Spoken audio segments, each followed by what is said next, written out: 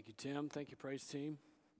Let me invite you, if you would, open up your Bibles to the book of 2 Corinthians, and if you would, go ahead and turn there. And if you did not bring a Bible with you, you're welcome to grab one out of the pew rack in front of you. You can write your name in that. That's our gift to you here this morning. 2 Corinthians chapter 2, we're going to pick right up where we left off. But in thinking about that, and really as you're turning in your Bibles there's a lot of talk about culture. Right? Culture this and culture that. We talk about cultures for all manner of different things, and it's a lot of fun. It's a lot of interesting things to unpack, but really as we think about who we are as a church, this is a helpful thing to understand.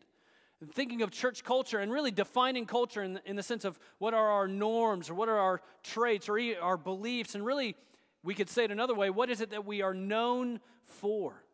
And that as a church, as a believing community, as those who are committed to trusting in Jesus Christ as Savior and Lord, that He died on the cross for our sin and rose from the dead, that all of our hope and all of our community is built around trusting in Jesus, crucified and resurrected for the forgiveness of our sin. What a joy it is to know Him, but what does this look like in practice? And really, what does this look like not only in practice, but in practice when things don't always go the way we like them to go?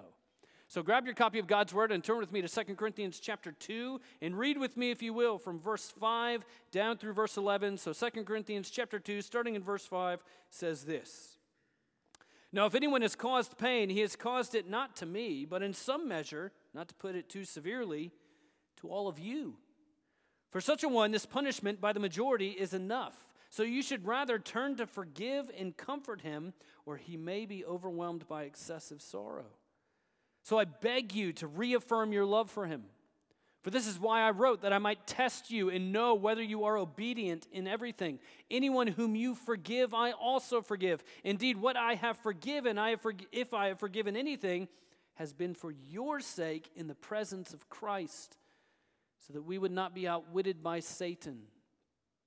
For we are not ignorant of his designs. Let's pray together. Heavenly Father, by your Spirit and for your glory, teach us. Soften our hearts in this moment right now and teach us.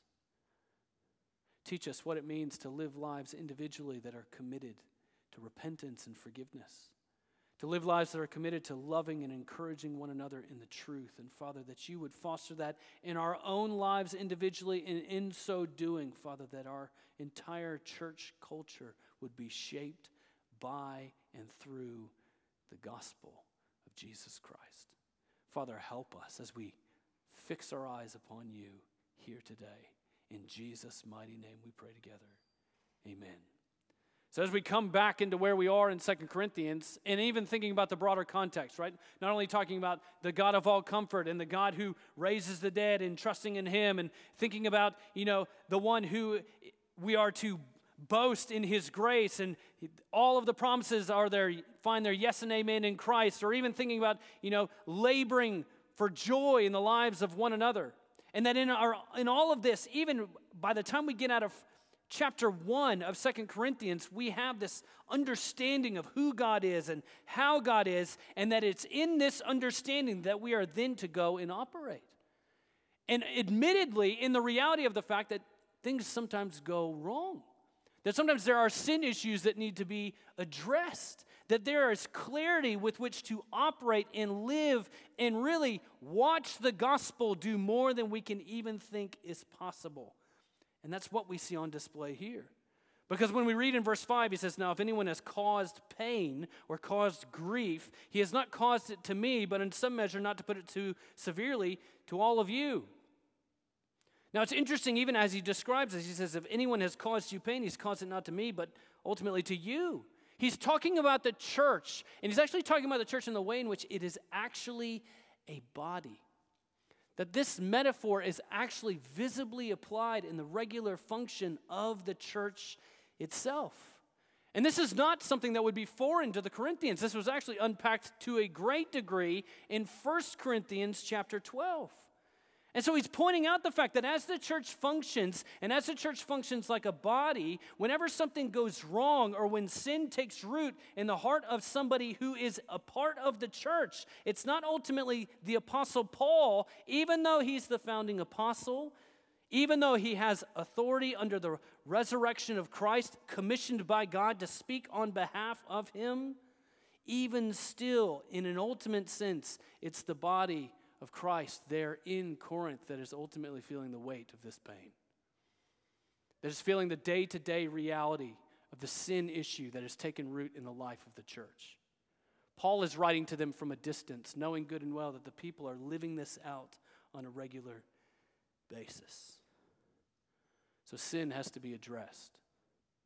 And yet at the same time, there's also this danger that we need not overcorrect. That we never ought to get to the point where the church starts to function like an autoimmune disease, where the immune system actually starts to attack healthy cells. We have to navigate this with clarity and with truth. And he's helping them and he's helping us by the inspiration of the Spirit at work through the Word of God for us to see that the pain he has caused, not ultimately to Paul, not to put it too severely, but to all of you. Sin is not in a silo. There are real consequences to real people. Your sin is not just simply, your own and it's my own little sin and it's not going to hurt anybody else but me. That's not true.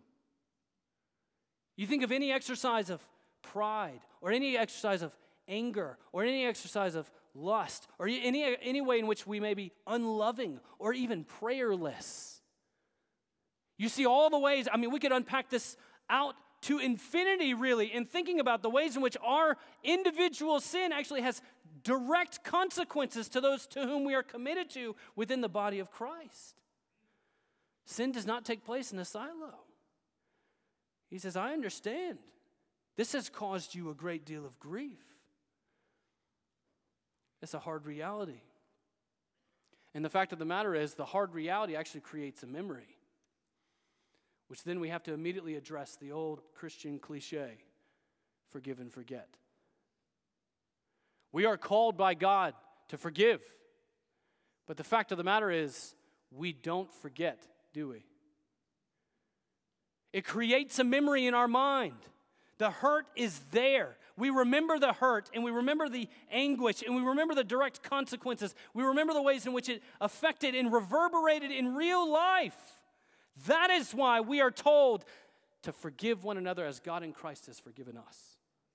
That every time we are reminded of the hurt and the pain and the anguish that's associated in that, when someone is genuinely repentant, forgive them as God in Christ has forgiven you. When the painful reminders come of the sin in the past, go to the gospel. That the gospel would shape everything about our community and our church community and our church culture, but be also aware of the fact sin must be addressed. Within the life of the Corinthian church, it looks like it had been, because look at verse 6. It says, for such a one, this punishment by the majority is enough. We have every reason to believe that this person that he is referring to is the person that's referred to in 1 Corinthians chapter 5. A man who is in an incestuous sexual relationship, who was directly told by the Apostle Paul that the church needed to excommunicate him. Not simply to excommunicate him and say he's no longer a part of us, but ultimately for his restoration, that he would be rescued from his sin, that God would use that to bring about repentance in his life. Because this man was a professing member of the church of Corinth. This sin was known. His actions were affecting the unity of the body of Christ and the focus on the glory of the gospel. And so in going through the process of church discipline, outlined in Matthew chapter 18, they would have walked through every step there and ultimately followed the declaration of the Apostle Paul in 1 Corinthians chapter 5, verse 5. He needs to be removed. And we read that and we think that's a hard reality. This punishment by the majority. But see, this removal, this punishment was meant to lead him to repentance, which ultimately leads to restoration. Repentance is a turning away from your sin and a turning to Christ. turning away from what you're entrenched in, what you may love more than Christ himself, and turning to Christ. And that in so doing, your life is displaying that you genuinely know Jesus Christ as Savior and Lord. He's saying, look, this punishment by the majority, and you can see how the church functioned here, even in the early church, right? Even congregational action, you can see it here. This punishment by the majority is enough. Enough in what sense? Enough in the sense that God used it to bring about the intended result. It's the same thing that parents do, isn't it? In terms of punishing their children, not simply to punish their children, not simply to be like, hey, I'm a parent and I punish my children. Why are we doing that? Ultimately for discipline, to lead them to repentance, that they would no longer walk in the same pattern anymore. There's a corrective, restorative element to this that we need not overlook. He says, and this punishment by the majority is enough. You don't want to go beyond what is enough. When you get the intended result, be satisfied with that. It's interesting as you think about it, you grow a little older and you get to go through all these interesting, medical tests and everything else, and they find out you have high cholesterol, and then all of a sudden it's like, hey, we got to go have a stress test. And for anybody who's had one of those, right, they put you on the treadmill and they start to let you run for a little while, and you're like, I can do this, right? I was an athlete 50 years ago, right? And then all of a sudden they crank that thing up and it feels like you're running up a mountain and you're running like at a full sprint and you're like, they're trying to kill me here. And finally, with joy in your heart, you hear the nurse or somebody in there say, we got all the information we need. That's enough. They got the intended result. They found out what they needed to know. And what relief there is to know. That's enough. We can see how we're threading the needle here, how we're walking this narrow road. Because on the one hand, this is very different from the perspective of just sort of live and let live. This is biblical accountability. But this is not just about biblical accountability in the sense that somebody who decides it's wrong, says it's wrong, and then forces people out. This is ultimately restoring people to a genuine walk with Christ. What a picture, what a glorious picture we have here in the gospel, that we should work with the end in mind. Not delight in looking at people and saying, oh, well, they got what they deserved. Because that's not the gospel. Because if all of us got what we really deserved, we would all go to hell. But by grace, through faith in Christ, we have forgiveness in life in Him. See, we have to be careful here the way in which we talk about this in any way, shape, or form. Because the forgiveness that's being offered here is forgiveness toward the one who is repentant. If somebody is maintaining their steadfast unrepentance, that is actually a genuine display of unbelief. If someone is entirely unwilling to repent of clear sin, lack of repentance is an indicator of lack of faith. But as we read this, we should start asking ourselves the question before we say, what about them? We should ask ourselves in our own heart, what about me? What about us? And when you follow the pattern and you see God bear forth repentance and you see that the punishment by the majority is enough, what do you do now? He says, so verse 7, you should rather turn to forgive and comfort him, or he may be overwhelmed by excessive sorrow. He says, you should rather turn to forgive and comfort him. That's interesting language. Because it's really an indicator of the fact that there were some in the Corinthian church who were like, this is not enough. He's saying, no, it's enough. You got the result.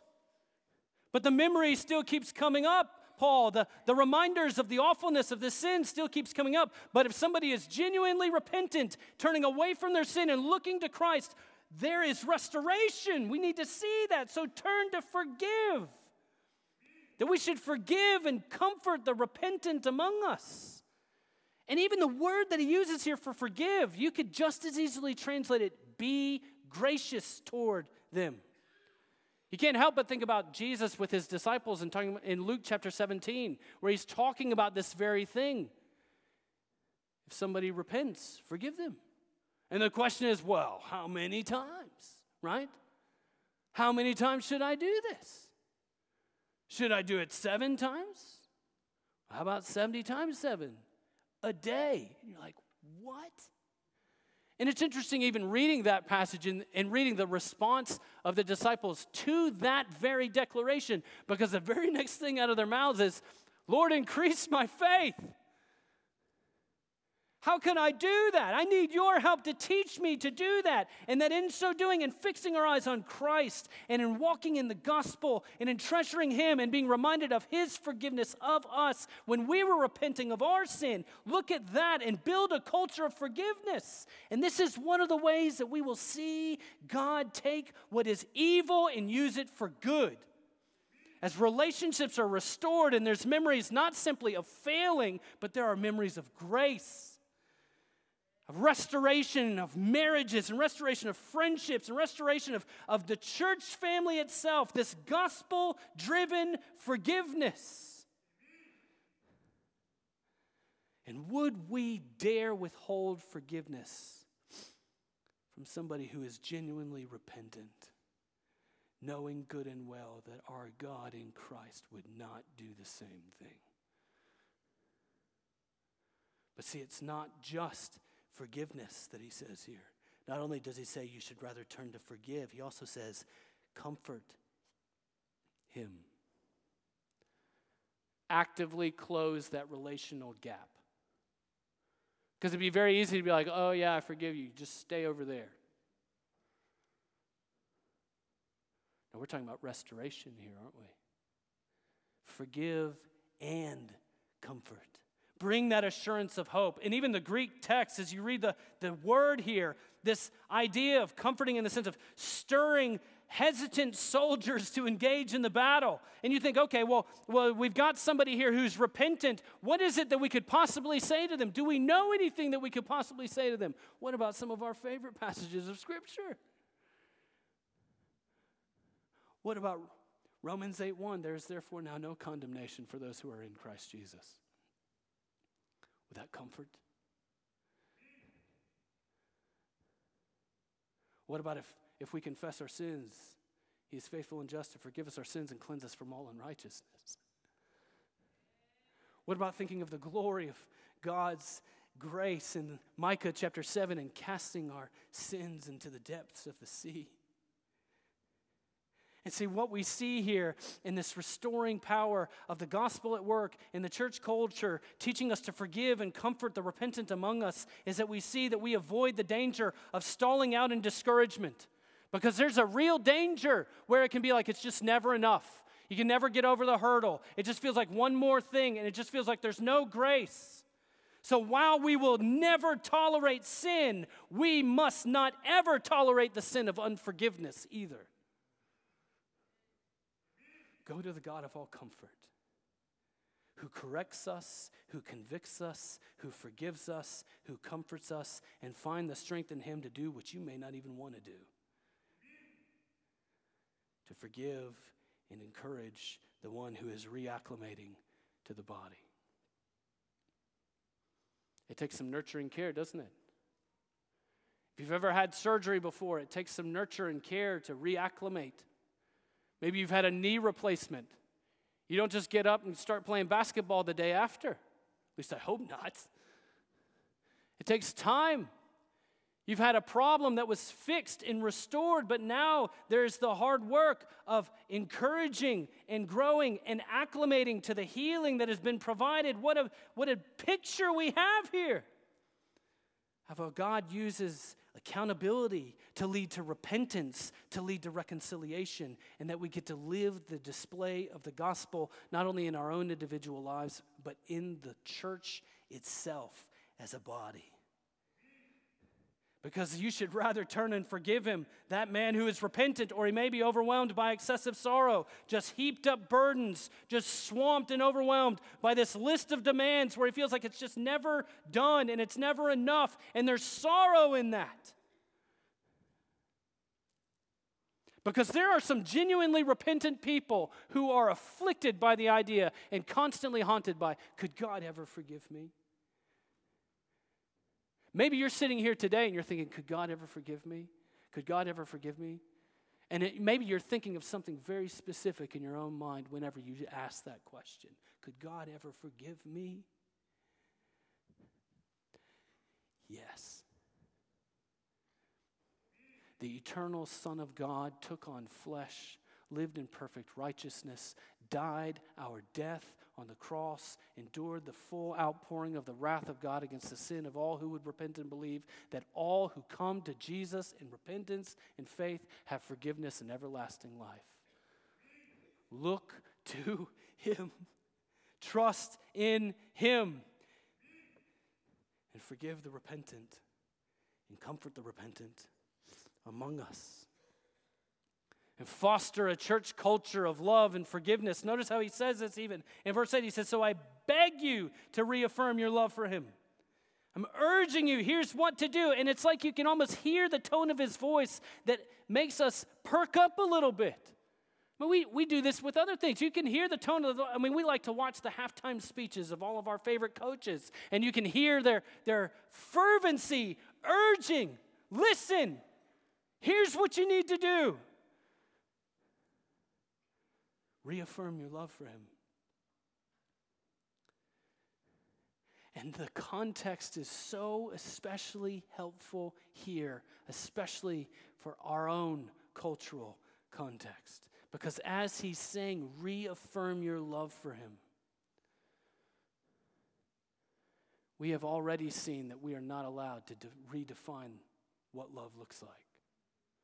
He's talking about love within the context of biblical accountability. He's talking about clear standards of right and wrong, what is true and what is false, and living committed to those standards, knowing that God will hold us accountable for those things, not tolerating or affirming all manner of ungodly and unbiblical behavior. Loving one another with the truth to lead to repentance and restoration and reconciliation. He says, reaffirm your love for him. How can we do this? Walk in the truth. Speak the truth in love. Are reaffirmations of love a good thing? Hopefully, once a year, if you're married, you remember your anniversary. And maybe if you've forgotten, it's in a couple of days. There you go. You're welcome. We delight in those things, but it shouldn't be that, whenever you celebrate your anniversary, you come around to that one time of the year where you tell your spouse that you love them. We need these reaffirmations of love when? Well, how often should you say that? Every day, all the time. We like these things. We like to be reminded. We need these things. We need that kind of assurance. Life makes us forget, how much more so within the context of the body of Christ, to love one another with the truth. Not weaponized reminders of the past, but focus deeply on the Word of God, the clarity of the Word of God, calling sin, sin, calling evil, evil, but calling grace, grace, too. Simmering in the gospel constantly, that we would fix our eyes on Christ, that we would look to him, that we would remember the love of God made manifest for us, that God demonstrated his own love for us in this, that while we were yet sinners, Christ died for us. That we would constantly point one another back to him, ever eager and ever ready to love one another. He says in verse 9, this is why I wrote, that I might test you and know whether you are obedient in everything. It's good to know what he's after here. He said, this is my intention here, and that it's about more than just information transfer. I want to test you to know whether or not you're obedient in everything. Testing provides proof of genuineness, doesn't it? It's one thing to walk up to somebody and be like, I'm big and bad on the basketball court. It's another thing to get out there on the court and prove it, isn't it? We like the fact that there's product testing. We read all the reviews about it, right? You go to buy a car or something and you read all the stuff about it and you're like, oh, there's no way I'd get that one. We want to know the product testing for all the different things that we want to spend money on. We go through all the product testing thing about food and everything else. And honestly, somebody needs to go, I love Chick-fil-A, but somebody needs to go tell them to product test their coffee. Because I'm pretty sure it's not coffee. It's terrible. We need that kind of product testing, don't we? Because it proves genuineness. We want to know that things are real. This is a good thing, isn't it? This is why I wrote that I might test you and know whether or not you are obedient in everything. And so in declaring and even acknowledging his own apostolic authority, and really as we think of the apostles' authority now, we understand it's rooted and founded in God's word given to us in the Bible. He's like, I want you to know whether or not you're obedient. Because if you genuinely believe, you will obey. If you genuinely read the exit sign and believe that that's the exit, what will you do? You'll leave through it. If you genuinely read the instructions and believe that that's what you're going to obey. It's the same thing with children and parents. But as we think of these declarations and these calls to obedience, to repent and believe the gospel, to love one another, to hold one another accountable, and that these are not simply things that are done out of just the weight of obedience, but just as Jesus taught us, if you love me, you'll do what I say. You will keep my commandments. This is an expression of our love for him. But how helpful it is the way in which Paul says this. Because without that objective standard, we would have no idea what requires repentance and forgiveness, would we? Without the objective standard of the revealed Word of God in the 10 Commandments, we would have no idea. Without the revealed objective standard. And we can talk about, Colossians 3, or you can talk about the works of the flesh that are described in Galatians 5. These reminders of the distortions of God's good design with such clarity, calling things out as they need to be called out, but at the same time pointing everyone to look to Christ and to trust in him. Fostering this church culture of love and forgiveness requires having lives saturated in the Word of God. But even as we read this, we should be asking ourselves, are we obedient in everything? It's so easy to read this and be like, I know who needs to hear this. Instead of asking, Lord, show me where I fail. Teach me where I need to forgive. Show me where I need to love and comfort. Show me where I need to be corrected. And that these tests are opportunities to see the genuine work of God in our midst. He says, verse 10, anyone whom you forgive, I also forgive. Indeed, what I have forgiven, if I have forgiven anything, has been for your sake in the presence of Christ. He's saying, look, I'm not hindering your process in any way, shape, or form. I trust what you're doing there. Acknowledging forgiveness. Because in a lot of ways, whenever somebody asks for forgiveness, it just feels unfinished until it's acknowledged, doesn't it? Do you forgive me? Waiting for the answer. And it's the Apostle Paul's, yes, forgiven. He says, but if anything, and even acknowledging the local church authority here, he says, I've done this for your sake in the presence of Christ. For the sake of the church, every believer who trusts in Jesus Christ as Savior and Lord, committed to walking together in the truth of Christ and walking in it together, he says, I do this for your sake in the presence of Christ. And not simply in the fact that one day we'll all stand before him, but it's an acknowledgement. He always sees us. Jesus really is keeping his promise to his people. From Matthew chapter 28, verse 20. I will be with you always, even to the end of the age. It's not that we're looking toward the day when we will be present with him. We need to acknowledge that he's already here. By his Spirit, he's already here. So he sees. He sees whether or not we're genuine in our repentance. He sees whether or not we're forgiving and comforting those who are genuinely repentant. He sees whether or not we're obeying or what's going on both in the public display and in the private display of our own lives. He sees. And how helpful it is in fostering a culture, a church culture of love and forgiveness, to emphasize the omnipresence of God.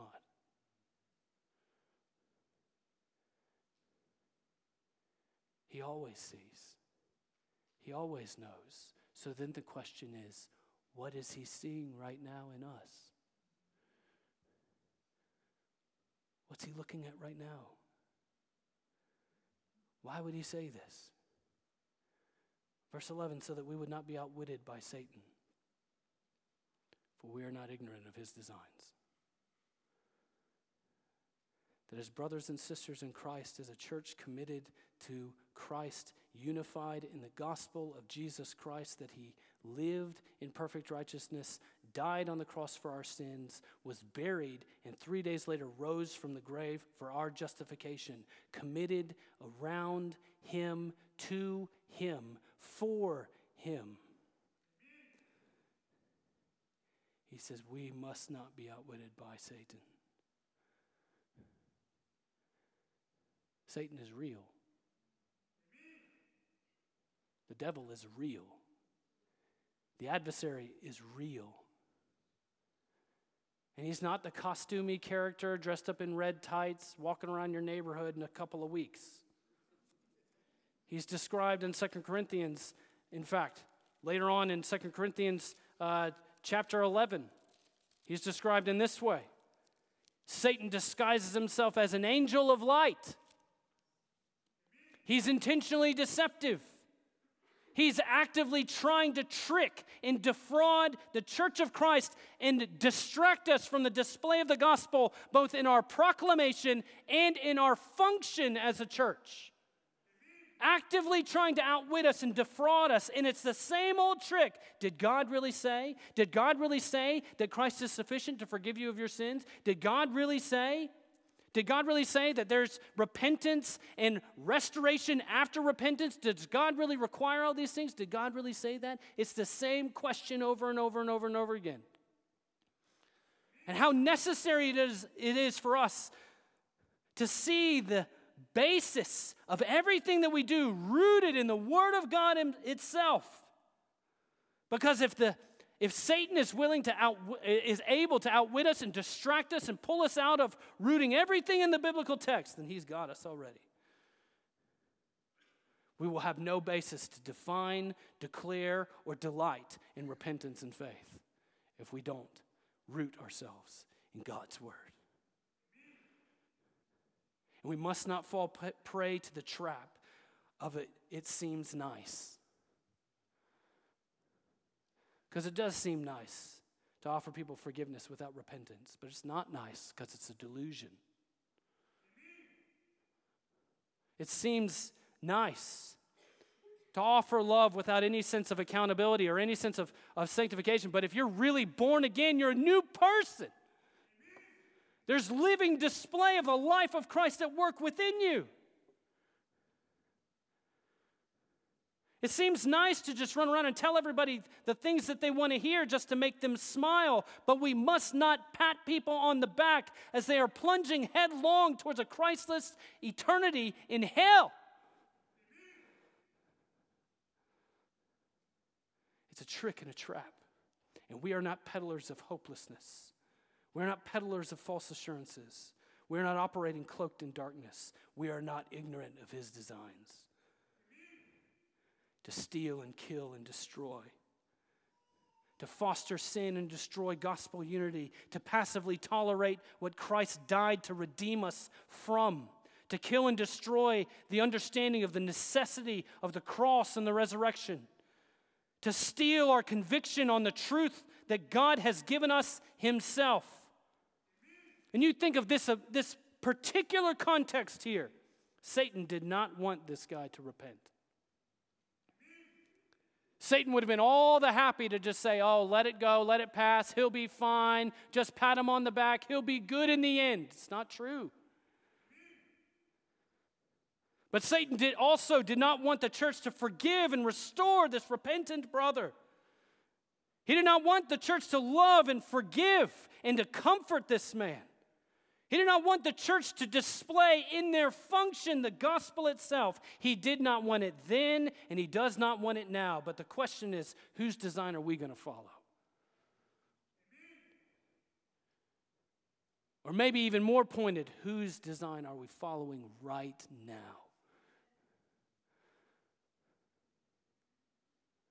What does your life say? Because as we foster this church culture of repentance and restoration, we have to be clear on sin. We have all sinned and fallen short of the glory of God. And your manifestation of sin may be very different from my manifestation of sin, but we've all sinned and fallen short of the glory of God. We've sinned against the highest authority that has ever and will ever exist. And in so doing, there is ruin in our lives. Both in the sense of our active, willful deeds, but also in the sense of our own sin nature. We need help that we cannot provide for ourselves. Even as Tim made mention of, even all of our good works are as filthy rags in His sight. But God sent Christ, clothed in the glory of heaven, who took on flesh, lived in perfect righteousness, died on the cross for our sin, rose from the dead, that there would be forgiveness and everlasting life in His name, and He would cover our ruin with His perfect righteousness and reconcile us to Himself in the cross. What a Savior. Don't walk in the designs of the devil and the delusions that you're okay without Christ, because you're not. Don't walk in the delusions that you can do this all on your own, because you can't. Repent of your sin and trust in Jesus, who died on the cross for you and rose from the dead. And for all of us in here who are believers, who do you need to forgive? Who do you need to encourage? Who do you need to call to repent? Who do you need to seek their gospel restoration? However the Spirit works in your own heart and life, respond and obey. Let's pray together. Heavenly Father, thank you for Jesus. And thank you for your church. Thank you for the fact that in calling us to salvation, you call us and you have made us a part of your body, the body of Christ. And Father, that everything about who we are and how we are would function by and through the gospel of Jesus Christ. But Father, we pray also for those who are in our midst who have never yet known you, who have thought that the way of joy is their own road. But Father, we pray that you would bring them to repentance, to acknowledge their own sin, to acknowledge their own need of you, and they would run to the Father, as we sang a little while ago. They would run to you and find grace and forgiveness and life through faith in Jesus crucified and resurrected. Father, just as we seek to live out the gospel, Lord, we pray that the gospel would be on display in our midst here today as hearts and lives and souls turn to you. Lord, we ask all of this in Jesus' mighty name and for His glory. Amen.